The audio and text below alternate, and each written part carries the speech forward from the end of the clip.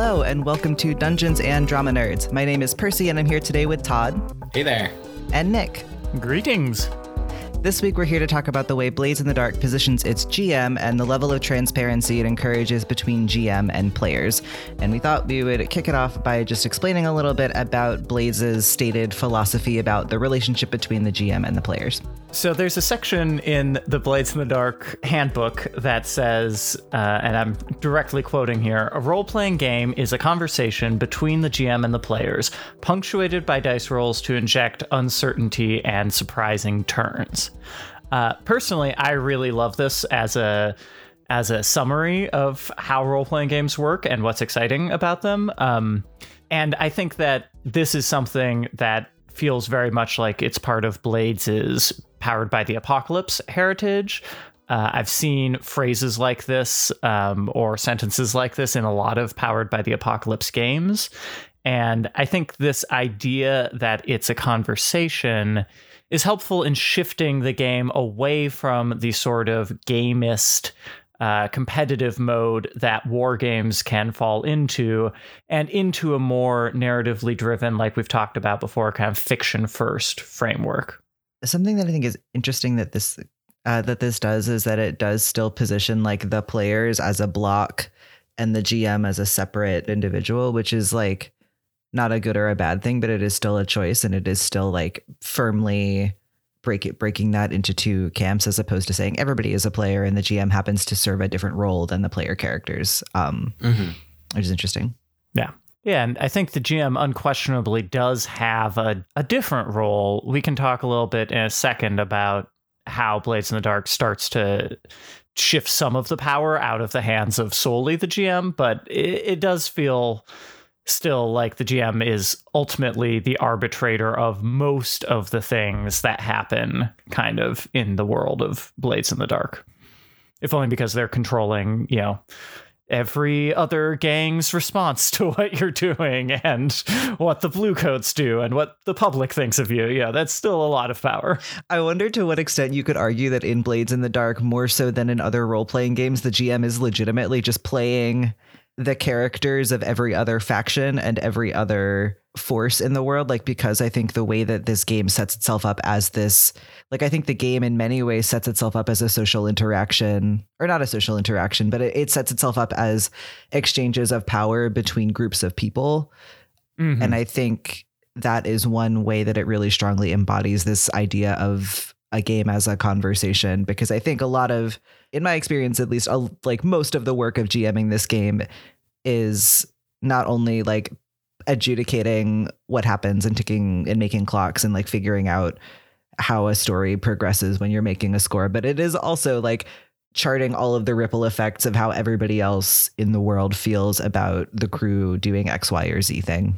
Well, and what I enjoy about it is that it doesn't force a shadowy behind the scenes sort of thing. Like on the topic of transparency, one of the things that John Harper goes out of his way to say is that like when something is going to happen, when the players are going to do something that is against one faction or for another, he asks that you like explicitly tell the players what the ramifications of that action might be, so that they're in the know, and it's not like, oh, well, you guys didn't like check over here for this thing, and so these guards came in and like blah, blah, blah. It's like, are you going to leave that door unlocked?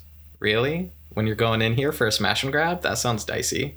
And that's so interesting, because I feel like that is in many ways kind of in tension with the idea of like, don't like plan through all of the possible ramifications of what you're doing and just make a choice and do the thing and jump in media res. Like, I feel like that's so interesting that like, but I guess it is ameliorated by the fact that within the world, like there is no escape. Like you have to choose between probably like all outcomes that are mixed good and bad, because you don't like, there's no, there's likely never going to be an option where everything is a good outcome and a thing that you want. So I guess that is how you navigate that tension. But that is interesting to me.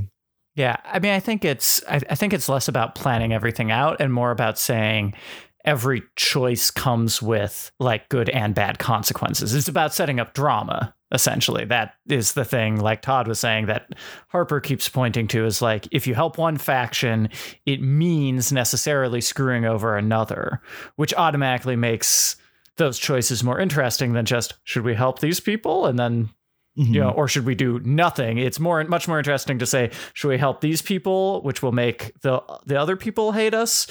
Or should we do the reverse? Like, what's the more bearable option is a more complex choice than just like, do we, I don't know, I'm thinking of like, my current Pathfinder game is sort of like, do we intervene in this thing, or do we just like fuck off and leave?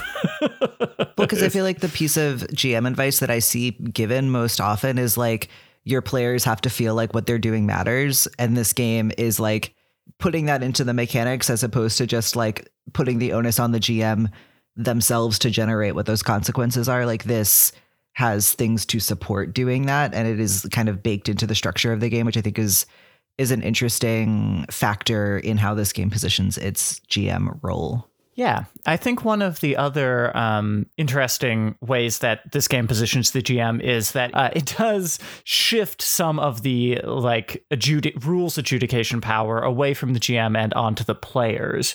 Again, I'm quoting from a section of the rule book where Harper sums it up by saying, the GM presents the fictional situation in which the player characters find themselves. The players determine the actions of their characters in response to the situation. The GM and the players together judge how the game systems are engaged. And I think that is really the Blades in the Dark kind of innovation, or I think it is. I'm not a big games historian, but this seems like it's a departure from, in the kind of apocalypse world powered by the apocalypse setup. Still, usually it is, the default is that the GM or the MC or whoever is calling for, okay, you said you want to do X. That means it is a, roll plus hot or whatever. Whereas in Blades in the Dark, it really is up to the players to say, I'm going to try X, and I think it is mechanically this type of roll. It's a finesse roll or a prowl roll or whatever. Yeah, and then the GM says, given the circumstances, here is how that might affect the world. Here is what you're risking by doing that. And that, feels like a progression or like a different approach or philosophy. Mm-hmm. I do also like, this is a slightly different thing, but the way that the moves for the players are intentionally vaguely defined, such that like, instead of just going aggro on someone as you might in Apocalypse World, like you can get in someone's face with like a skulk or a finesse or any number of different things depending on how you are trying to do it. And Harper is very much about like letting the players determine what it is that they're rolling instead of you, the GM, asking for a particular role. I feel bad that I keep bringing it up, but like it is a John Harperism in my experience, because in the game Lady Blackbird, like there are characters who have abilities like sorcery, but there is no explanation of what sorcery means or like what powers you might have. It is completely left up to the player to decide whether that means like you can like make a gust of wind or like set something on fire with magic, or if that means like you can read minds or whatever. Like it is freeing, but also like a little bit intimidating in my experience as a player to be like, oh, like I get to like, I have total agency, not total agency, but a lot of agency in deciding what my character is able to do, which is exciting.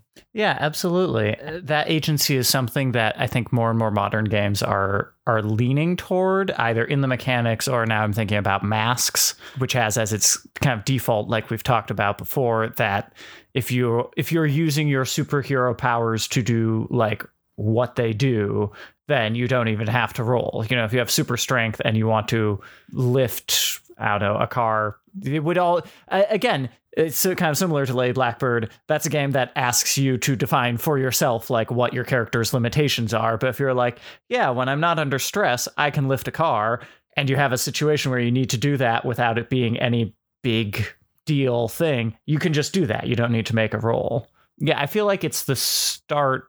Again, I'm leery about calling it a start because I don't know historically whether that's true, but it's a very popular earlier example of, this movement toward giving more and more agency to the players rather than the kind of combative, separated relationship between players and GM.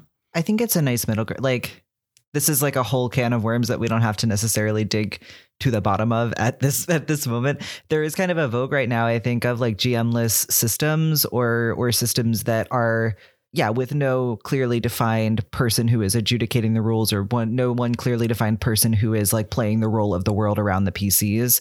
And I think there is a place for those games. And I think certain games really thrive when they are that sort of like, we are a community playing a game and like doing a thing and building a world together, and nobody is invested with more power than anybody else. Like, I think there are games for which that is a great choice, but there are also games where it is just nicer and easier to have a person who, you know, for a fact by default, like their job is to like make decisions about certain things. Like, I think in some ways Blades in the Dark balances that, like giving people agency, but also avoiding that sort of paralysis that happens when nobody wants to just like dive in and like say, this is the thing. Yeah. As we've said before, there's something that's really nice about the judgment calls section and divvying up who gets to have final say. Like, all of this is a conversation, but players get final say over some things. GM gets final say over others. And I like that it keeps us from just like going down a rabbit hole of only debating and like circular reasoning around things. And it's just like, cool, this sounds like a plan. Great. Done. And then we can like move on to the next bit. Yeah. Yeah. I like that in the handbook, they specifically call out that nobody is in charge of the story, and that everything, similarly, I think this is another sort of PBTA inheritance, like everything is coming from what the players are doing as opposed to you bringing something in from outside. And I think in some ways this game facilitates that also by having a world already built for you. So you as a GM don't necessarily have a personal attachment to like, oh, like I made this really cool faction. Like, I hope the players like interact with it, you know? Like I think, again, structurally it's supporting sort of letting the GM let go of certain things and really like live in the moment and respond to what the players are bringing. And outside of the like this very small nudge that Harper calls for with the first score, where he says that you should like try to have like 2 or 3 factions involved in it to push the players in one direction or another and like start making choices. Other than that, he wants you to do almost no planning. There's no like, and then we will do a ghost heist, and then we will do a blah, blah, blah. It's very like, okay, here's a little powder keg for you. Once that resolves, wherever you want to go, we'll figure it out. And like present opportunities for your players if they feel a little aimless. But other than that, like have a very clear conversation with them. Check in and out of character about like, what do you want to do? Do you want to do a full scene about this? Do we want to walk through the docks? Or do you want to just like cut to you slamming someone up against a wall and demanding their money? Any number of things could happen here. And I like that it kind of puts the characters more firmly in the driver's seat than other games I feel we've played up until this point. Yeah, absolutely. I think it also does a good job of navigating that terrain between, you know, some players who really want to role play and players who are more invested in the mechanical side of things. Because rereading the handbook, I was like, oh, wow, you could play this game in a way that is very like bare bones and like mechanically driven. And I think the book actually talks about this a little bit in the principles section. Mm-hmm. But I did not have a chance to review that. So if anybody remembers it better than I do, take it away. Yeah, there's 2 principles that are laid out back to back. And one is like ask characters what they're doing by their name. So don't say like, Sarah, what's Jezza doing? And instead just say like, how's Jezza doing this? Or like, Jezza, how are you doing this? Either way. And then right after that, it talks about checking in with your players to make sure that like these are the scenes that they want to do. So like, Sarah, do you want to play out X, Y, and Z, or do we want to just jump into this? With an emphasis on like always cutting to the interesting stuff. Mm-hmm. We don't need to, you know, talk to every shopkeep. We don't need to even there's a sequence where it's like, you know, combat isn't always the most important thing. So if you want to resolve an entire combat encounter with like one roll from each player and we determine how well or how poorly they did all of these things, you can do that. But sometimes it's exciting to go like blow by blow. And so like the zoom in, zoom out nature of these things is really important to just remember, like what meets the moment and keeps the story interesting at that particular moment in time. What this makes me think of is what we talked about a long time ago, but that is sort of this like core theatrical principle that comes up a lot when you think about TTRPGs, which is Boal's spectatorship. Like, I think this principle section reminds me of that, in that like it is determining specific moments when you need to address the actual, like the player, and bring them on stage, as it were, and sort of assess their comfort level with what happens when they are on stage. Like, I think identifying that the player and the PC are two different beings, presences, people, is really cool and important, in that in identifying like an on stage and an off stage, you are enabling people to be better equipped to like really make the most of that on stage, that scene where what's happening when they're in character. Well, and I was thinking too, you know, how great that it basically gives you permission to focus on what's interesting to you. And that will vary both by group and by the type of game of Blades in the Dark you're playing. I was thinking,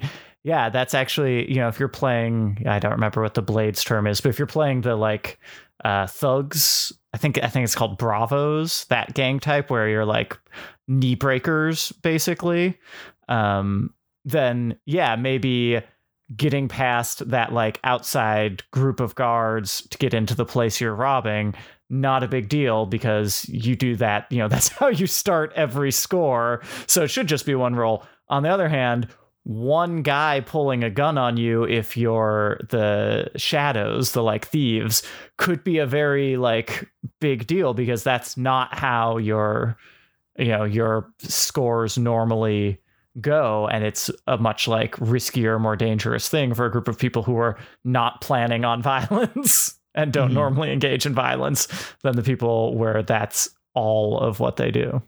Yeah, to move a little bit to some sort of specific mechanics that I think exemplify the way that the GM and the players are set up to interact within this game. We talked a little bit about position and effect, which essentially like a GM will enter a situation where a player is going to do something and say, okay, like here is the circumstances that are informing where you're coming from. Like you are desperate or risky or controlled, I think are the three positions. Mm-hmm. And then the effect is like how much influence do you wield in actually like making it impact on how impactful will your action be when you actually do the thing. Yeah, and what I found interesting about that as a player that I didn't really realize until I was playing is that although position and effect both seem like they should feel very important, actually to me position feels like the much more significant one, which I'm still parsing what that means like for me, or about the like world of the game. But I think the reason for this is that the position, risky, controlled, or desperate, is what determines the like negative consequences. Actually, the effect is just, you know, how much do you succeed at doing the thing, whereas the difference between a desperate roll and a risky roll, if you fail, is like the difference between severe harm and some harm, or if it's controlled, no harm at all, and you just like didn't do the thing and you have to try a new approach. So yeah, to me, position feels like a really powerful lever for the GM to raise the tension, raise the stakes of the game. But I also feel like it, in some ways, like, you know, it's that negotiation, and it allows for, like, I feel like this is a better version of, in, I don't know, like a D20 game when someone is like, oh, I rolled to seduce the dragon or whatever, like they ask to do a ridiculous thing that probably won't work, and you're just kind of hoping that you get a natural 20 on it. Like, I think this makes that almost more approachable, because you're like, it accounts for that possibility in a way that other systems I think don't. And it acknowledges like there's a very real likelihood that this will have a limited effect. And, you know, once you know, you can make the choice to do it. But I think it, like, I don't want to say it feels more realistic, because like ultimately, like, there is no realism in like jumping from a rooftop into a boat and stabbing someone through the neck or whatever. you might be trying to do that would be a desperate position. But like, I have been playing the Assassin's Creed game for decades, and I disagree. that's a very controlled position to be in. Oh, I see. You're right. I'm so sorry. As we know, the Assassin's Creed games are documentaries. Yes. But yeah, like I think the system accounting for those things make those choices feel less like the player trying to get one over and actually feel like character choices. Like it, I think, forces you to be thinking more in character, somehow inversely by like as a player saying, okay, like I know X, Y, and Z about where I'm coming from and what I might be able to do. Well, there's also something about like it not just being a dice roll with an arbitrary DC. So it's not like I have a 1 in 20 chance of this absolutely being a banger idea. It's like I need to convince my fellow players that this sounds plausible in the shared fiction that we're creating and sounds exciting. And I think that keeps things a little more focused because it doesn't have the random chance element so much and is more about dialogue. Well, this is a place for like additional crunch. Like I would argue that this is probably a like on paper pretty crunchy mechanic because it is involving a lot of like factors and negotiating. But I also think that, yeah, that contributes to stronger choices that, yeah, as you say, rely on the shared fiction as opposed to just like hoping for the best. Yeah, well, it's also, I think we mentioned this in our Blades in the Dark explainer, but it's also driven by the fact that you are, relatively speaking, always likely to be able to get some effect, even if it's only limited. But because you get some success on a 4 or higher, and you can always push yourself to roll at least 1 die, even if you have no, action dots in a particular rating, like you always have a 50%-ish chance minimum of doing something. Which I think is nice and a big shift from like a D20 game where sometimes it's just going to be like, oh yeah, you need an 18 or better to accomplish anything at all. Mm-hmm. Another mechanic that is sort of like another GM player negotiation is the devil's bargain, where the GM will very transparently say like, I'll offer you a devil's bargain where you can take a die, but you're risking this thing or this thing will happen. I don't remember the exact wording at this moment, but it's fun because it is kind of nebulous, and if the GM can't think of anything specifically, you can just add heat, because as John Harper writes in the book, like there's always people watching in Duskfall, whether you're thinking about it or not. Like it's full of a lot of different spies and thieves and people willing to screw you over. So as we were saying before, another mechanic that I really enjoy is the GM's move, tell them consequences and ask.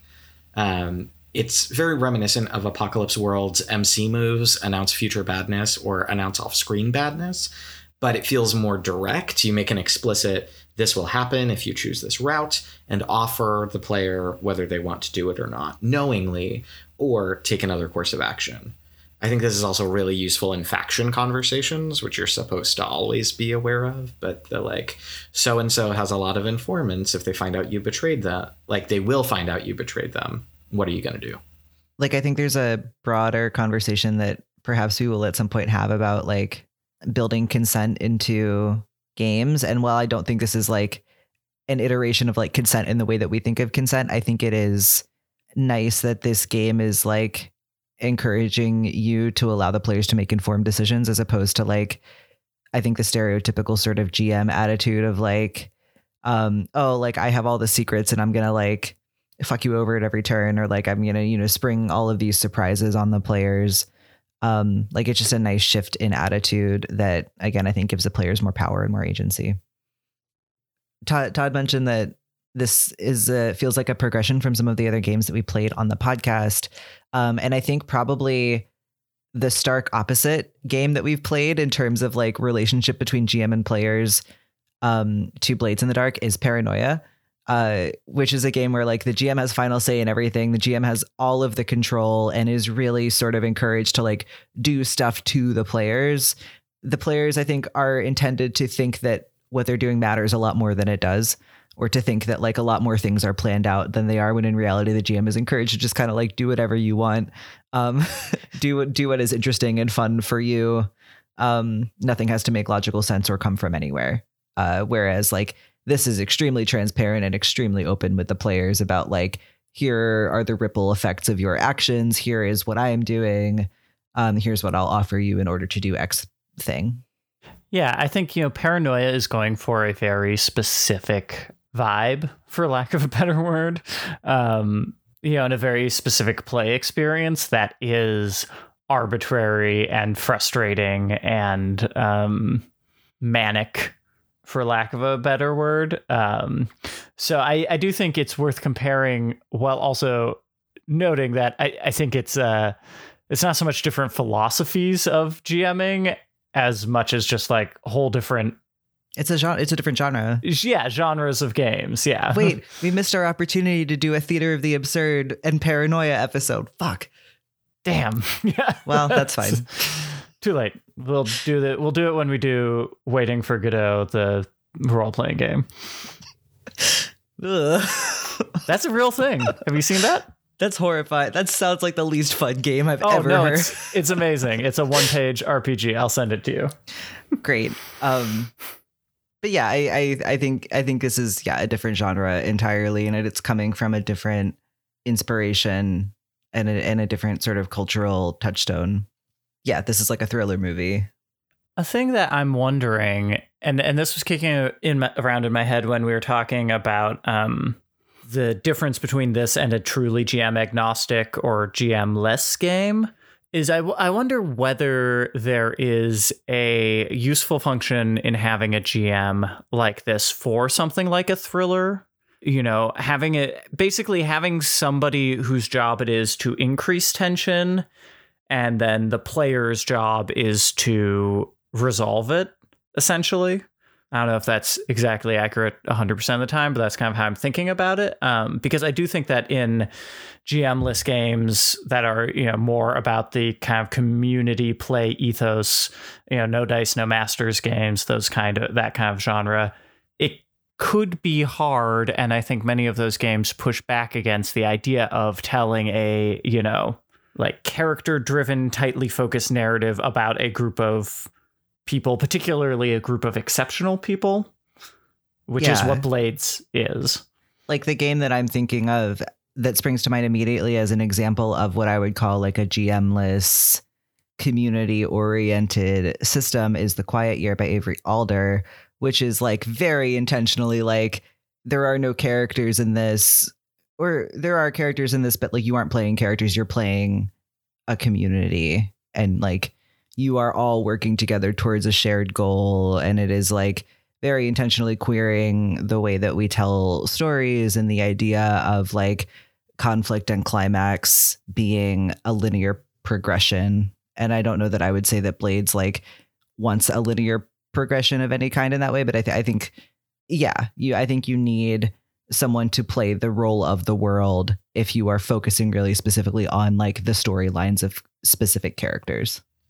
Well, I also think with this specific, like what Blades is trying to do is it's trying to be heists, which like, as we've discussed, a number of other systems you could like try to do heists in, but it's really not great for them. And when you look at like the breakdown of a heist, you have the plan, you have the complication. Usually like the heist is started and something goes wrong, which is literally the engagement roll is what goes wrong. Then you have like the things that they have to get around with the complication and what they're doing. Usually there's a betrayal or a twist. And like, I can't imagine a GM-less way to do a heist like this, because I don't know how you can surprise the other players in a way that feels like earned in a GM-less system. And I think that's part of what, like, because of what Blades is trying to do, I think it needs a GM. And I think this candid conversation about like what works and what doesn't work is really useful for it. And I think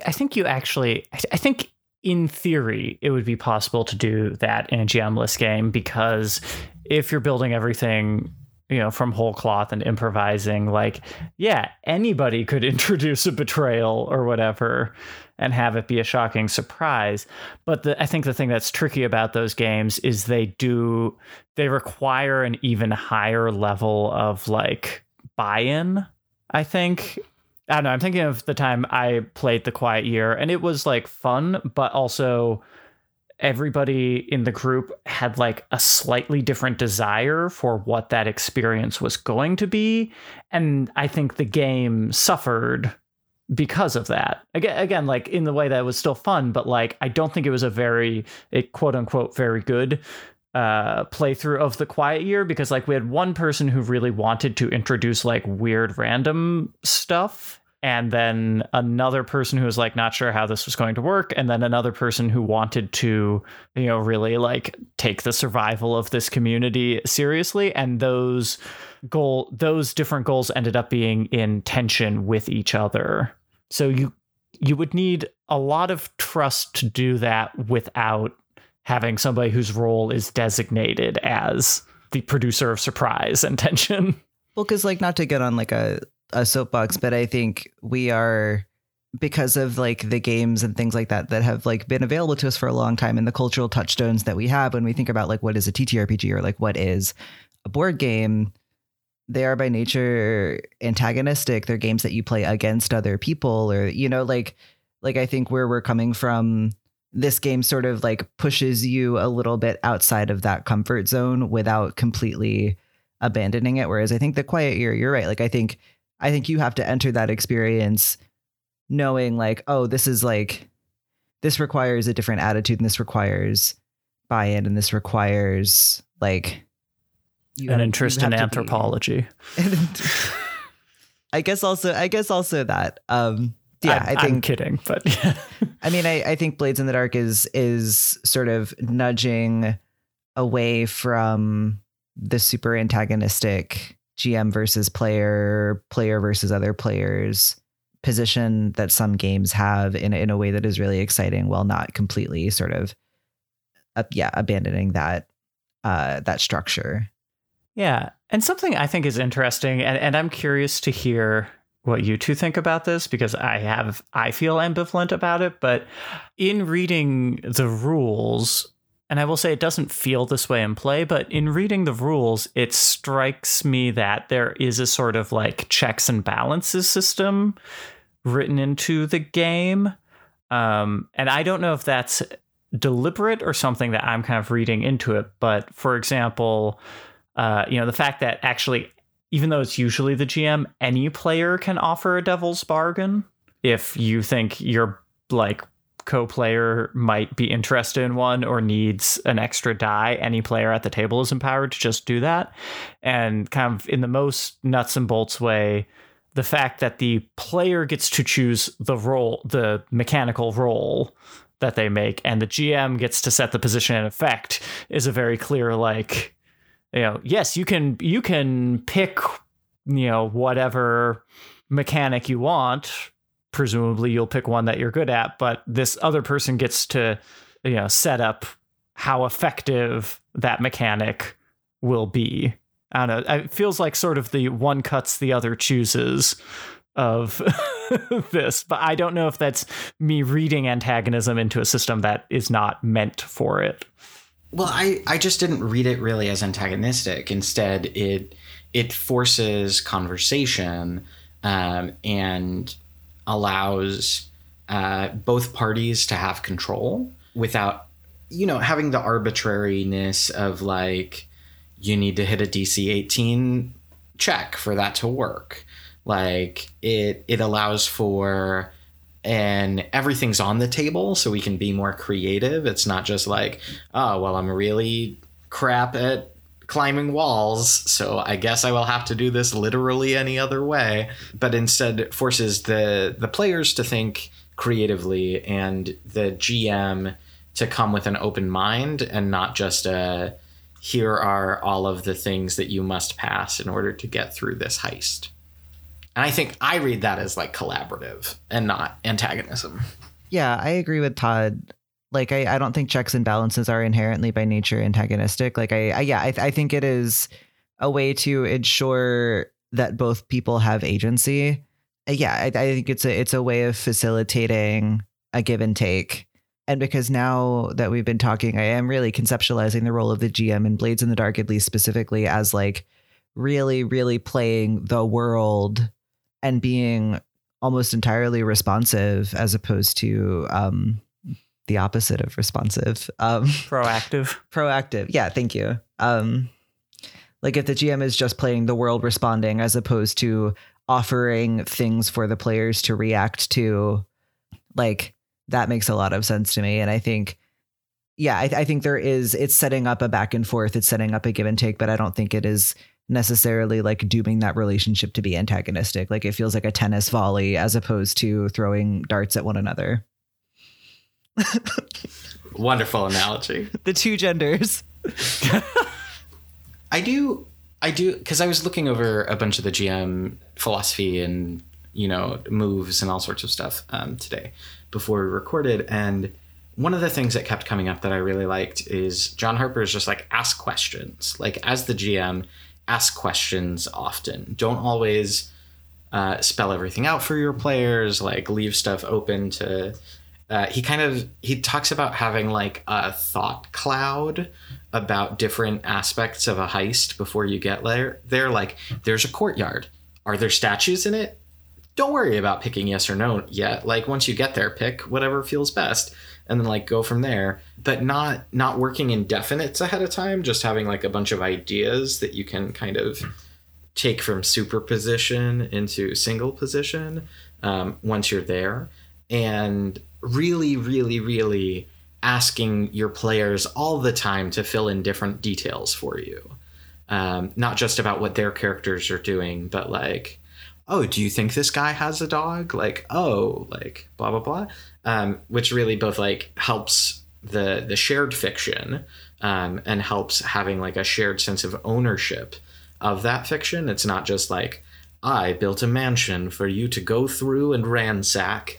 But instead, like, I had some ideas and we'll see what you guys do and like, let's have a good time together. He also has an emphasis on like the counter clocks over maps. He's like, I would rather you draw more clocks than draw any maps at all. Like maps are maybe not even your best friend in this. Well, I think that goes to the like narratively driven, it's not a strategy game.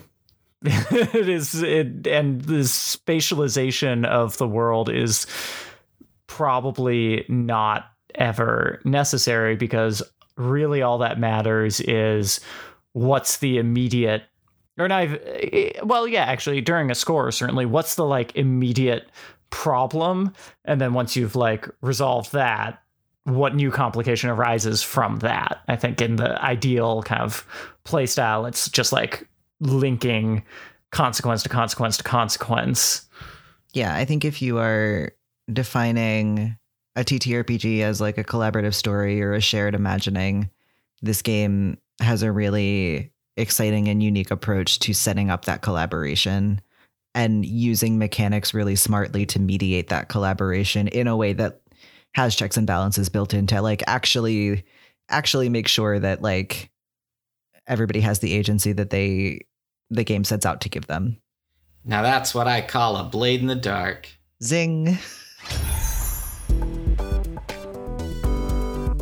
Dungeons and Drama Nerds is produced by Todd Brian Backus, Percy Hornack, and Nick Orvis, and is mixed and edited by Anthony Sertel-Dean. Find us on Facebook, Twitter, and Instagram at DN Drama Nerds. Check out our cast bios on our website, dungeonsanddramanerds.com, and tune in next week for another episode of Dungeons and Drama Nerds.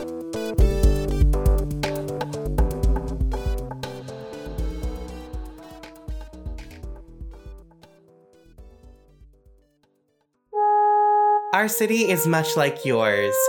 Skyscrapers reaching towards the clouds, trains roaring on subway tracks, people bustling through their lives. But there is one major difference. I think I'm just gonna run at him. Yeah, 10, 12 tendrils of flame just burst out of my chest at the guy. I figured we already established I don't care if you're a hero. I'm not even really sure if I'm a hero. Clara punches him in the face.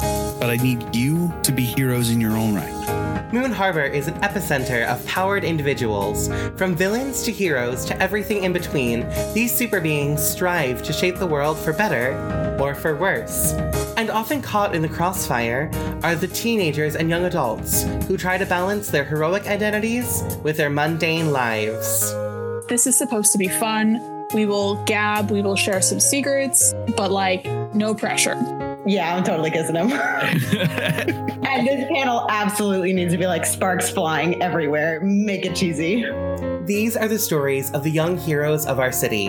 From flights over busy streets to the farthest reaches of space, Moon Harbor Heroes and our spin-off line, Moon Harbor Extended, are Masks, a New Generation actual play podcasts that explore the intersection of responsibility to the world versus responsibility to oneself. Find us wherever you listen to podcasts or on Twitter at Moon Harbor Cast.